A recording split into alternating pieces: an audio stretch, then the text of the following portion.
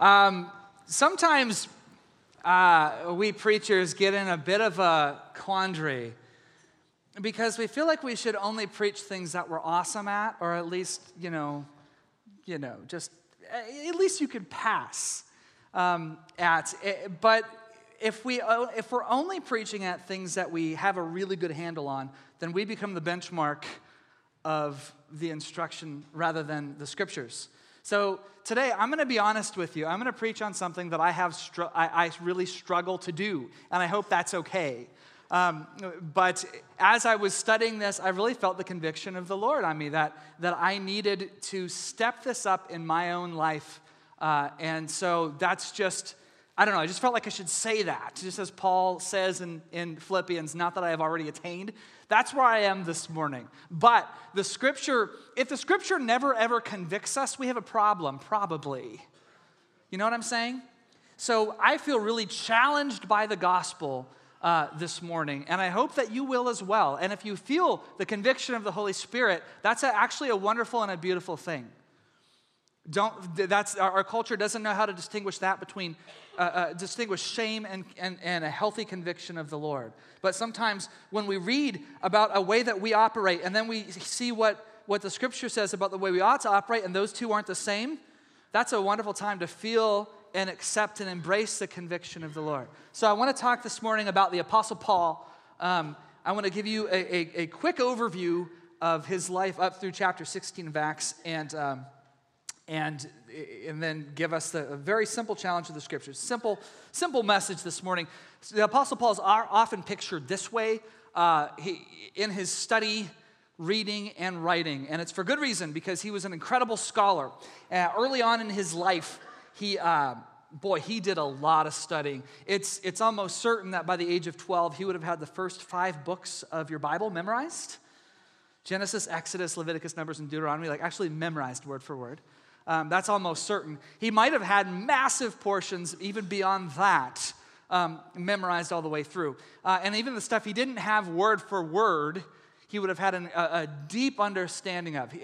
He would have, because he was, by the time he shows up in the book of Acts, he was like the number one student of the number one scholar of the day. So this is a young man who's going places. He was very accomplished. In fact, archaeologists have uncovered a place in Tarsus that they believe actually is the actual study that Paul had. Here's a picture of it right here. And there it is. So you can't zoom in real good because they weren't using a great camera, but there's Paul's study.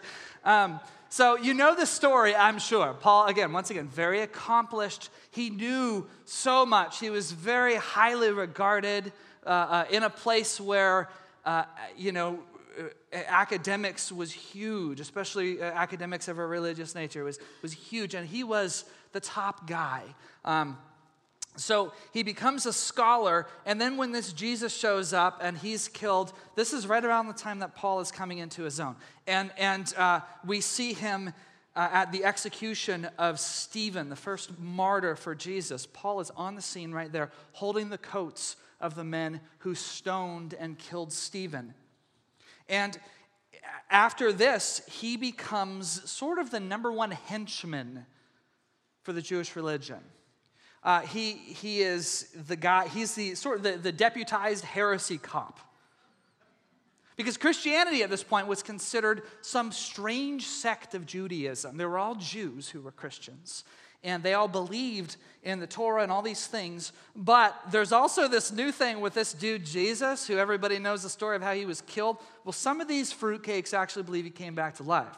And now they're having these secret little prayer meetings. So Paul's job is to go into those prayer meetings, kick down the doors, and haul people off to jail. Now, he's good at this job.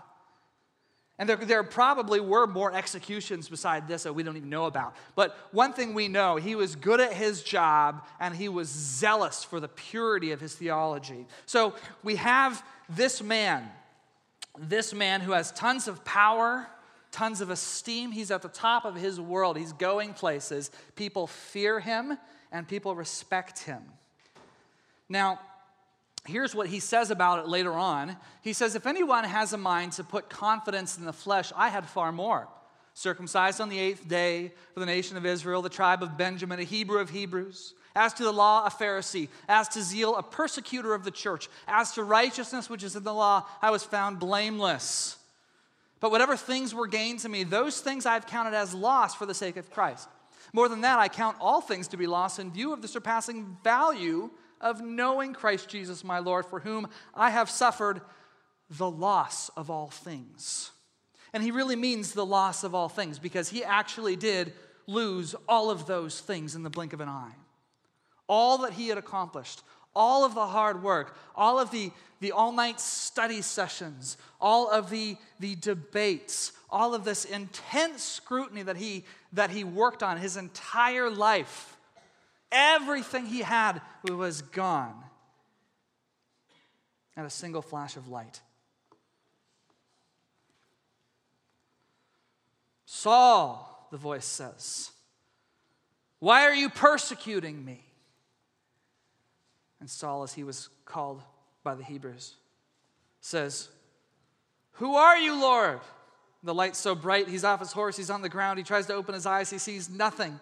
He's shaking. Everyone around him is calling out, what's going on? Who are you, Lord? And the voice says, I am Jesus, the one you're persecuting.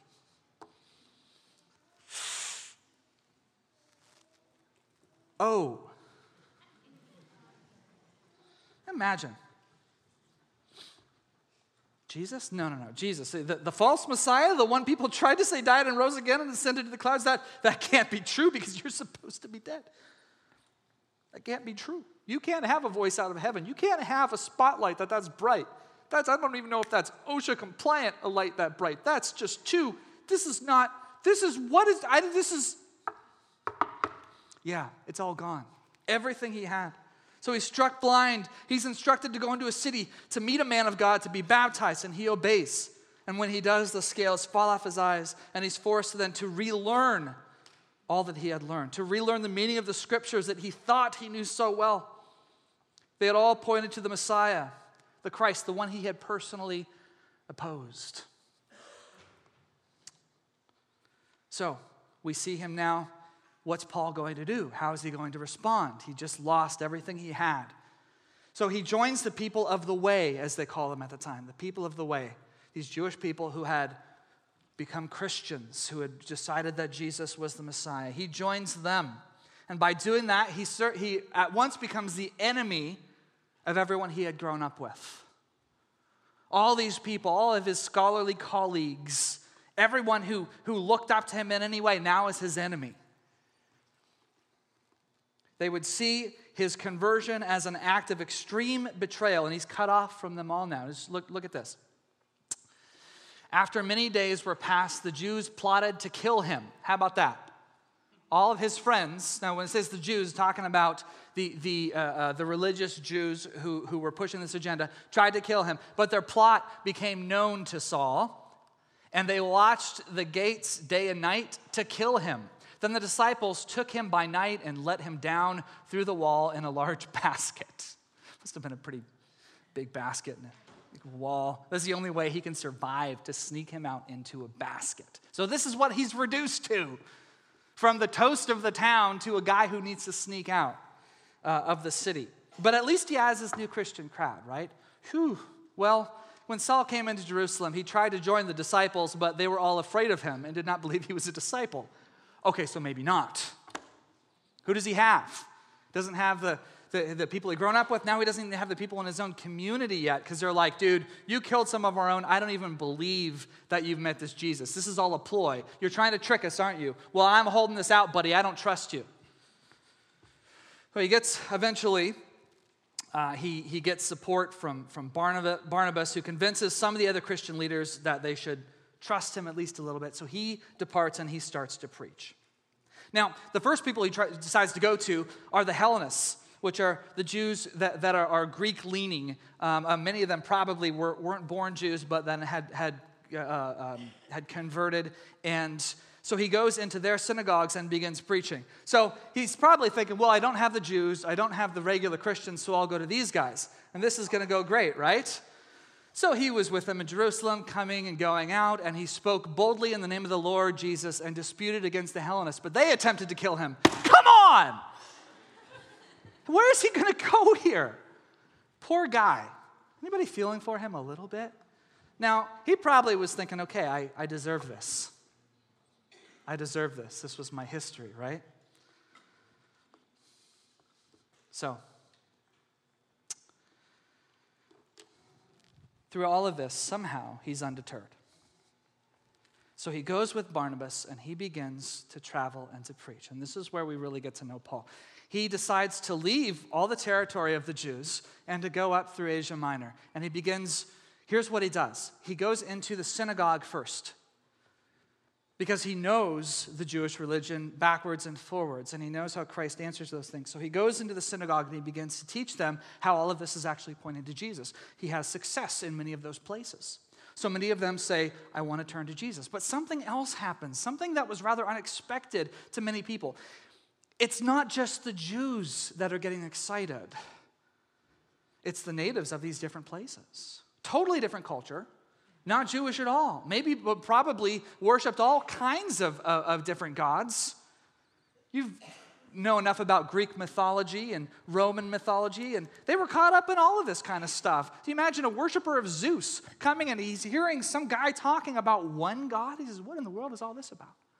And he finds out about Jesus. He wants to give his life to Jesus. How exciting. This is great, but it's a quandary for many people because they think, wait a minute, Judaism has always been the door towards this new faith called Christianity. And apparently that's not going to be true anymore. And Paul and Peter and the disciples get together to hash out this situation. And sure enough, people are now allowed, anybody is allowed to have faith in Jesus. And the Holy Spirit begins to pour out on everybody. So Paul has finally found something. He's finally found a place. Paul has finally discovered who he is and what he was meant for. He is the apostle to the Gentiles, not to the Jews, but to everybody else. And he has wonderful news for them. You can worship this Jesus. And you don't have to change your entire culture to become a different nationality. More to the point, you can become a Christian, you don't have to be circumcised. It's kind of a big deal for obvious practical reasons. And I thank God for Acts chapter, it would be, imagine if that was still a thing that you had to deal with as a missionary. To go in and say, and many people have made this kind of mistake before, to think you have to become Western or something in order to meet Jesus. Well, these kind of racial issues were precisely what they were dealing with.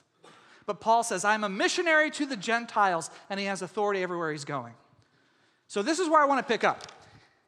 After this is all decided, he goes on a new missionary journey. It's called the second missionary journey.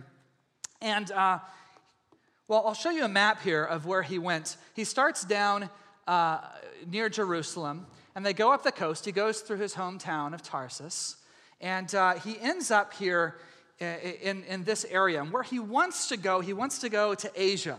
Nowadays, we know Asia as this massive continent with China, Mongolia, and India, and all these places. That's not what Asia was called back then. They didn't have any concept of that being the continent. Where he wanted to go was the province of Asia, probably specifically proconsul Asia, would have been these cities on the coast of what is now Turkey, specifically Ephesus. It's where he wants to go. These are the big places. But the Holy Spirit forbids him. We don't know why, but the Holy Spirit said, no, Paul, you can't go there.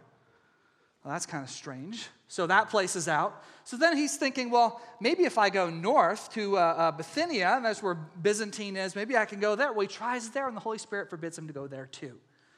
So he says, well, I don't even know what to do. I guess we'll just go to Troas then. But while he's in Troas, he has a vision. He has a vision of a man from Macedonia, a Greek man who's saying, Paul, come here. Come to Macedonia. Help us. Bring the gospel here. He wakes up. He's so excited, he tells his buddy Silas, we're going to Philippi, baby. We've got our marching orders. We know why God said no here. We're going to Philippi, and this is going to rock, Silas. You and me, baby. There you go. That's precisely what he said. It's written in there. Precisely. So they do. They jump on a boat. They don't get shipwrecked this time. Paul will experience shipwreck later on, but not this time. He crosses the sea and gets over to Philippi. So, he's excited, right? Couple of warnings, don't go here, but now he's got the word of the Lord, and he's excited.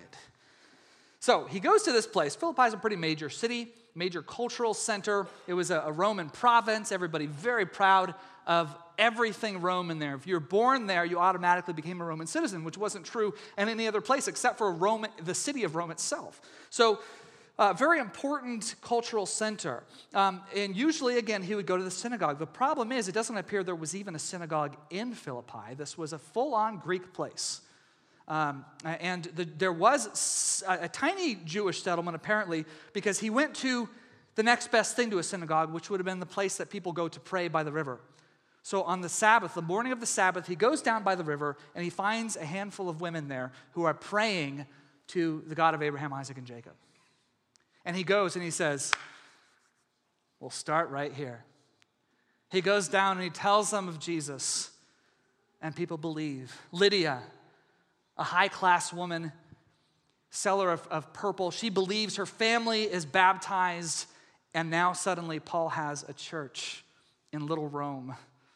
A church, probably the first church in the entire Greek world. The westernmost place of belief in Jesus. You think that would have been kind of a rush? I do. See what just happened? We're in Philippi, and we started a church. Yes, okay? People are hearing about Jesus and getting excited. Now, there's also a little bit of commotion, because as they're going and telling others in the market and things about Jesus, well, something unexpected happens. They get publicity, but not all publicity is good publicity necessarily. They get this girl screaming wherever they go, "They're sent by God Most High! Don't go to," like this thing. She's telling everybody that they're sent from God, but it's not like a good thing. It's like, get away from them, and it's super creepy. Paul puts up with it several days, but they inquire, and they find out this girl is obviously demonized. She has people that she works for as a fortune teller. So people come to her, she reads their fortune. Sometimes it's incredibly accurate, and people pay her masters. But this is a very dangerous, controlling spirit here. Now, I don't know why he put up with it for several days, but apparently he did. He's just very patient. But finally, I love this. Paul, greatly annoyed, turns to her and casts the demon out. Which I love. I'm like, why'd you wait so long, Paul? I don't know. I'm sure there was something else going on there. But he turns, would you stop it? Just get out, right? The demon leaves. Suddenly, she's in her right mind, probably very relieved and excited, and her masters are not, because their meal ticket is now gone. So, they raise up an angry mob, and they have Paul and Silas arrested and brought before the magistrate. They get accused of all kinds of things, and Paul and Silas are sitting here handcuffed going, "You told us to come here. You told it."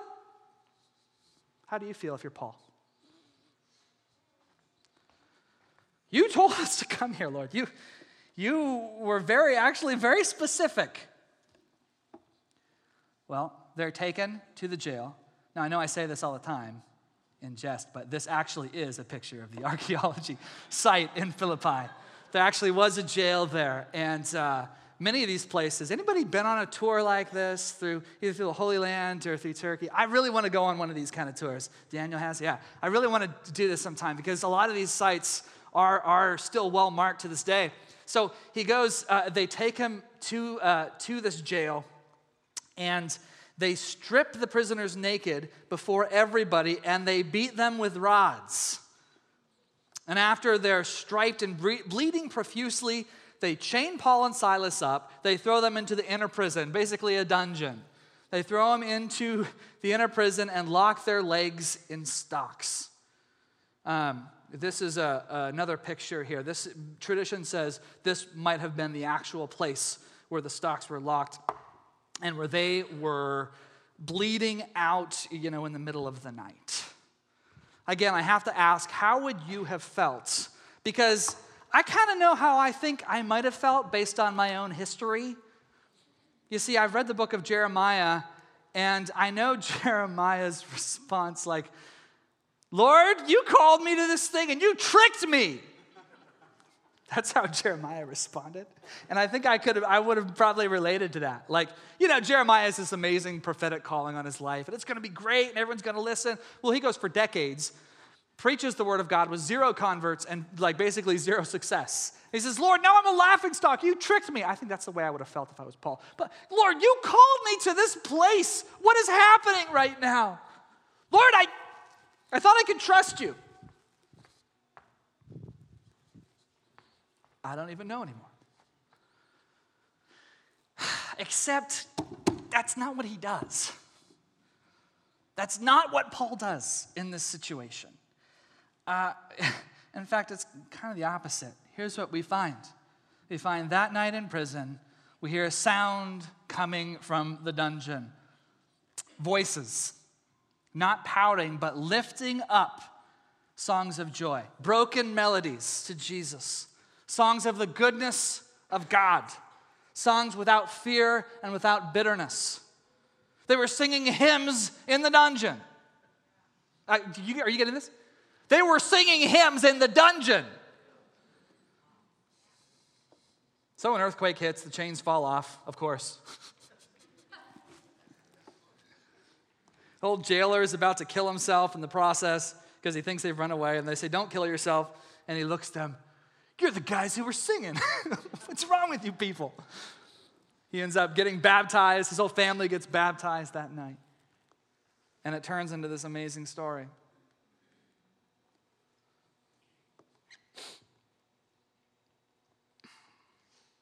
Years later, Paul would find himself in jail again.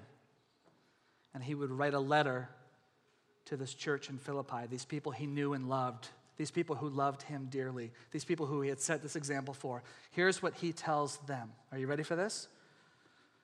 Rejoice in the Lord always. Again, I will say rejoice. When? Always.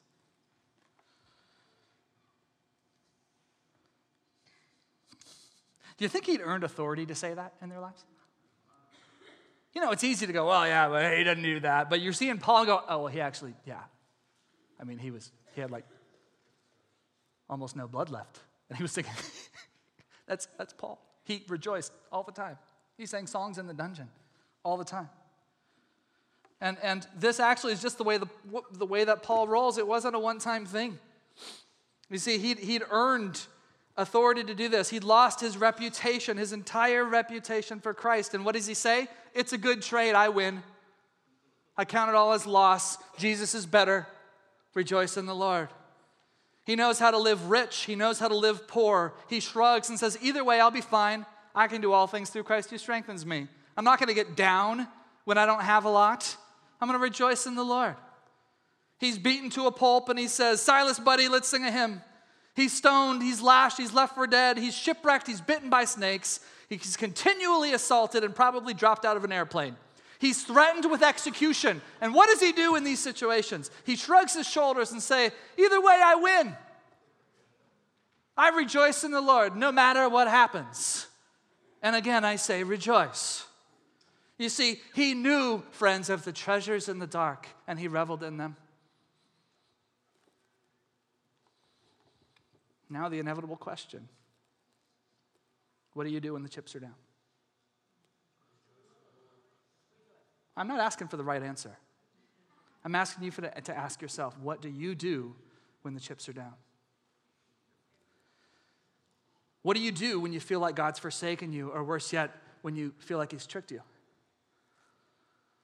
What do you do when the secular culture offends you? What do you do when you're faced with loss, with sickness, with uncertainty? Do you rejoice?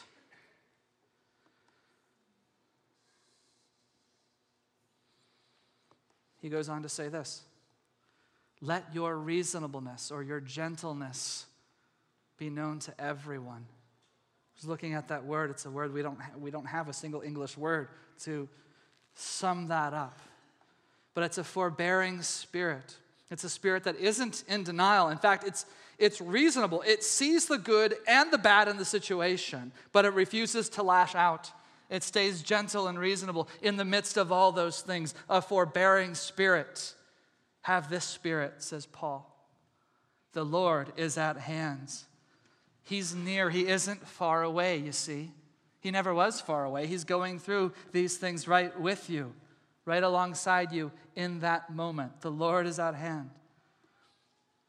Do not be anxious about anything, but in everything, by prayer and supplication, with thanksgiving, let your requests be made known to God. Tell him, because he sees where you're at. So tell him. Tell him anyway.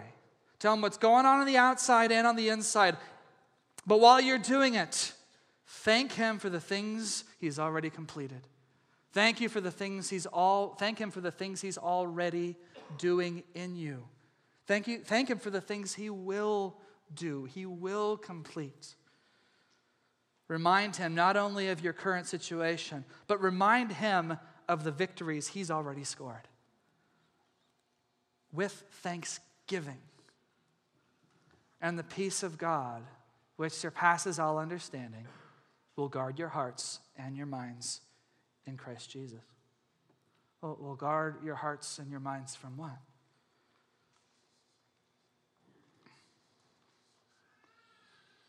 From things like fear? From things like cynicism? From complaining?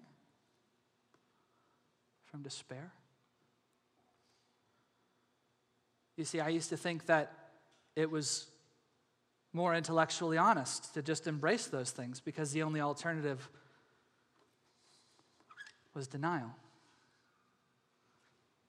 I thought if something bad's going on, then I got to just admit it, and I got to just go ahead and dive into those things, dive into those dark places inside, because otherwise I'm just being fake.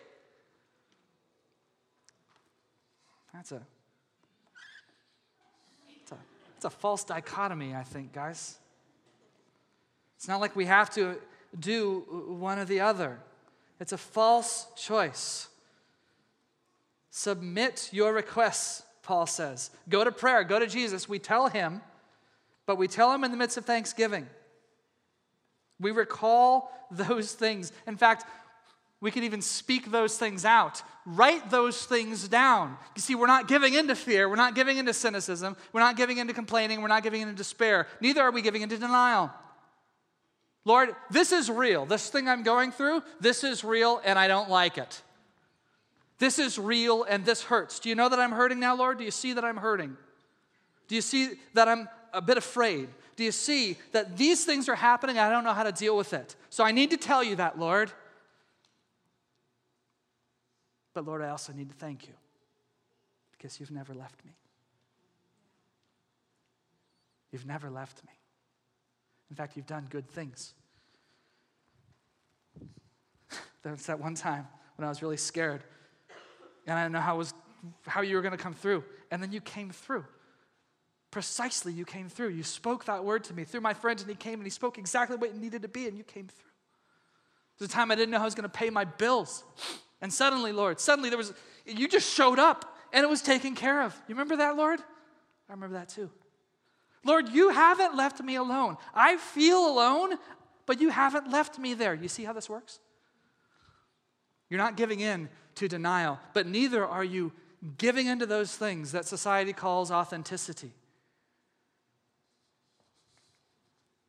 There's something better for us, guys. There's something better. Worship team, can you come? Finally, brothers, whatever is true, whatever is honorable, whatever is just, whatever is pure, whatever is lovely, whatever is commendable, if there's any excellence, if there's anything worthy of praise, think about these things. In other words, let this be your meditation. Let these things be your meditation, not your problems, not the current situation. Let these be your meditations. We don't ignore the problem, that'll only make it worse. We acknowledge it, and then we meditate on his faithfulness in the process. That's Paul's prescription. Do you see this? That's his prescription. We see it, and we the thing we look at, though, the thing we meditate on is his faithfulness. It is not the circumstance. Now, again, if you know me well, you know this is difficult for me. This thing that I'm preaching to you is difficult for me because I find myself in places, and when I get down, I end up, it kind of tends to almost swallow me up sometimes. So I've had to preach this to myself this week.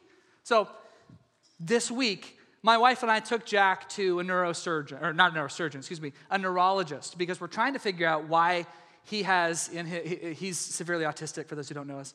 And we had great gains last year, but he has just for some reason really regressed the past couple of months. He's lost a whole bunch of vocabulary and all kinds of stuff, and it just gets, you start to sink in this thing of like, oh no. We're trying to figure out, is he having seizures that are setting him back? Is epilepsy mixed in this whole autism concoction? We don't know what it is exactly. And I'll tell you guys, I've had to fight it. To go, this is just am I gonna sink back down in this thing because I'm suddenly confronted with news that's not awesome? In my place, well, I could go to all those places. I can go to cynicism, I can go to despair, I can go to complaining, I can go to all those places, and this is why I find myself so confronted with the word I'm speaking to you now, because the Lord calls me to rejoice.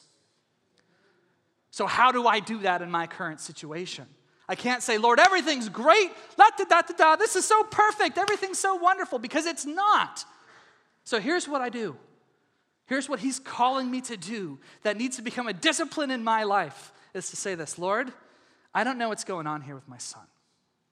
He's gone backwards, and I don't like this. And it raises all kinds of anxiety within me about his future that I don't even like to think about.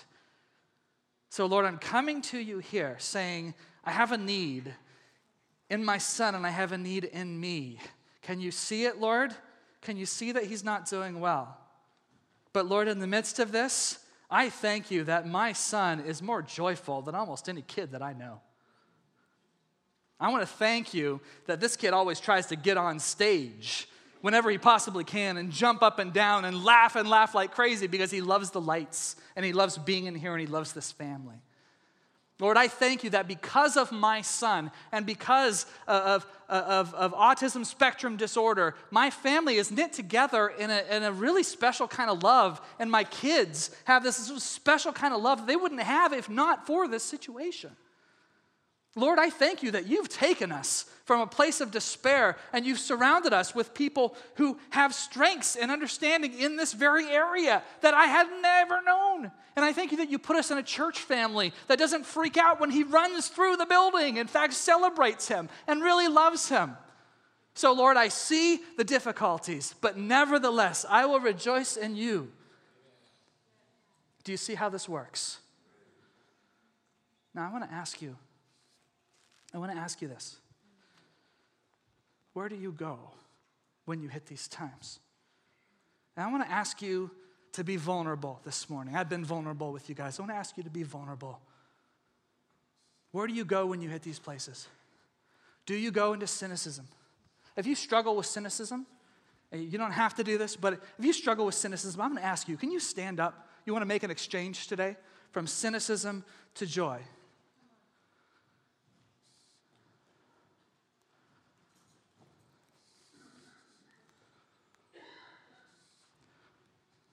I want to ask you, do you struggle? Do you go to that place of complaining? If you struggle with complaining, and everyone stay standing up. If you struggle in the place of complaining, stand up and let's join these others. Okay? Fear. Do you go to the place of fear? Yeah? A lot of fear, huh? Despair. That's my big one. Do you go into the place of despair? Okay, so here we are. The gospel is confronting us in a way, saying these things, these ways, these places we go to, they're not what God intended. He's calling us to something else. He's telling us to drop these areas because they are sin and to embrace rejoicing and a new level of faith in his sufficiency to meet us where we're at. here's what I want you to do. Let's take a moment. Close your eyes. All you who are standing, stay standing. And I want you to ask the Lord right now, Lord, show me your goodness in my life. Remind me what you've done. Remind me where you've met me. Let's do that right now.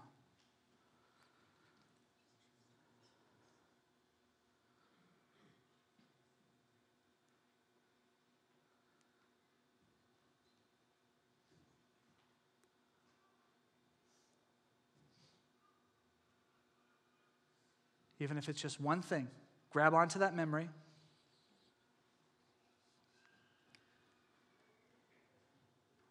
And now, hold on to that memory as we sing this song together. We're going to make an exchange.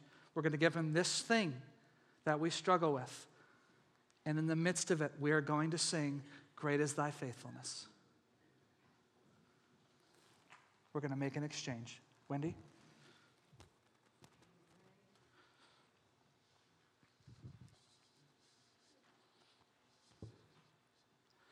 Great is thy faithfulness, O God, my Father, and there is no shadow of turning with thee, and thou changest not, thy compassions, they fail not. As thou hast been, thou forever wilt be. And great is thy faithfulness, great is thy faithfulness. Morning by morning, new mercies I see. All I have needed, thy hand hath provided. Great is thy faithfulness, Lord, unto me. And great is thy faithfulness, great is thy faithfulness. Morning by morning, new mercies I see. And all I have needed, thy hand hath provided. And great is thy faithfulness, great is thy faithfulness, great is thy faithfulness, Lord, unto me. Thank you, Lord. Thank you, Lord. Thank you, Jesus, for your goodness, your incredible goodness, Lord. Thank you that you take us, even in those places that we go to, and offer us a hand out.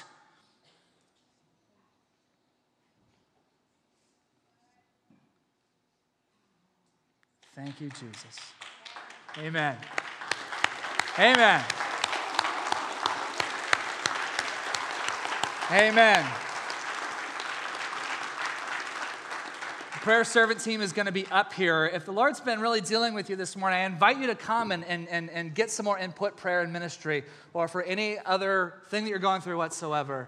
Thank you for being with us this morning. We'll see you next week.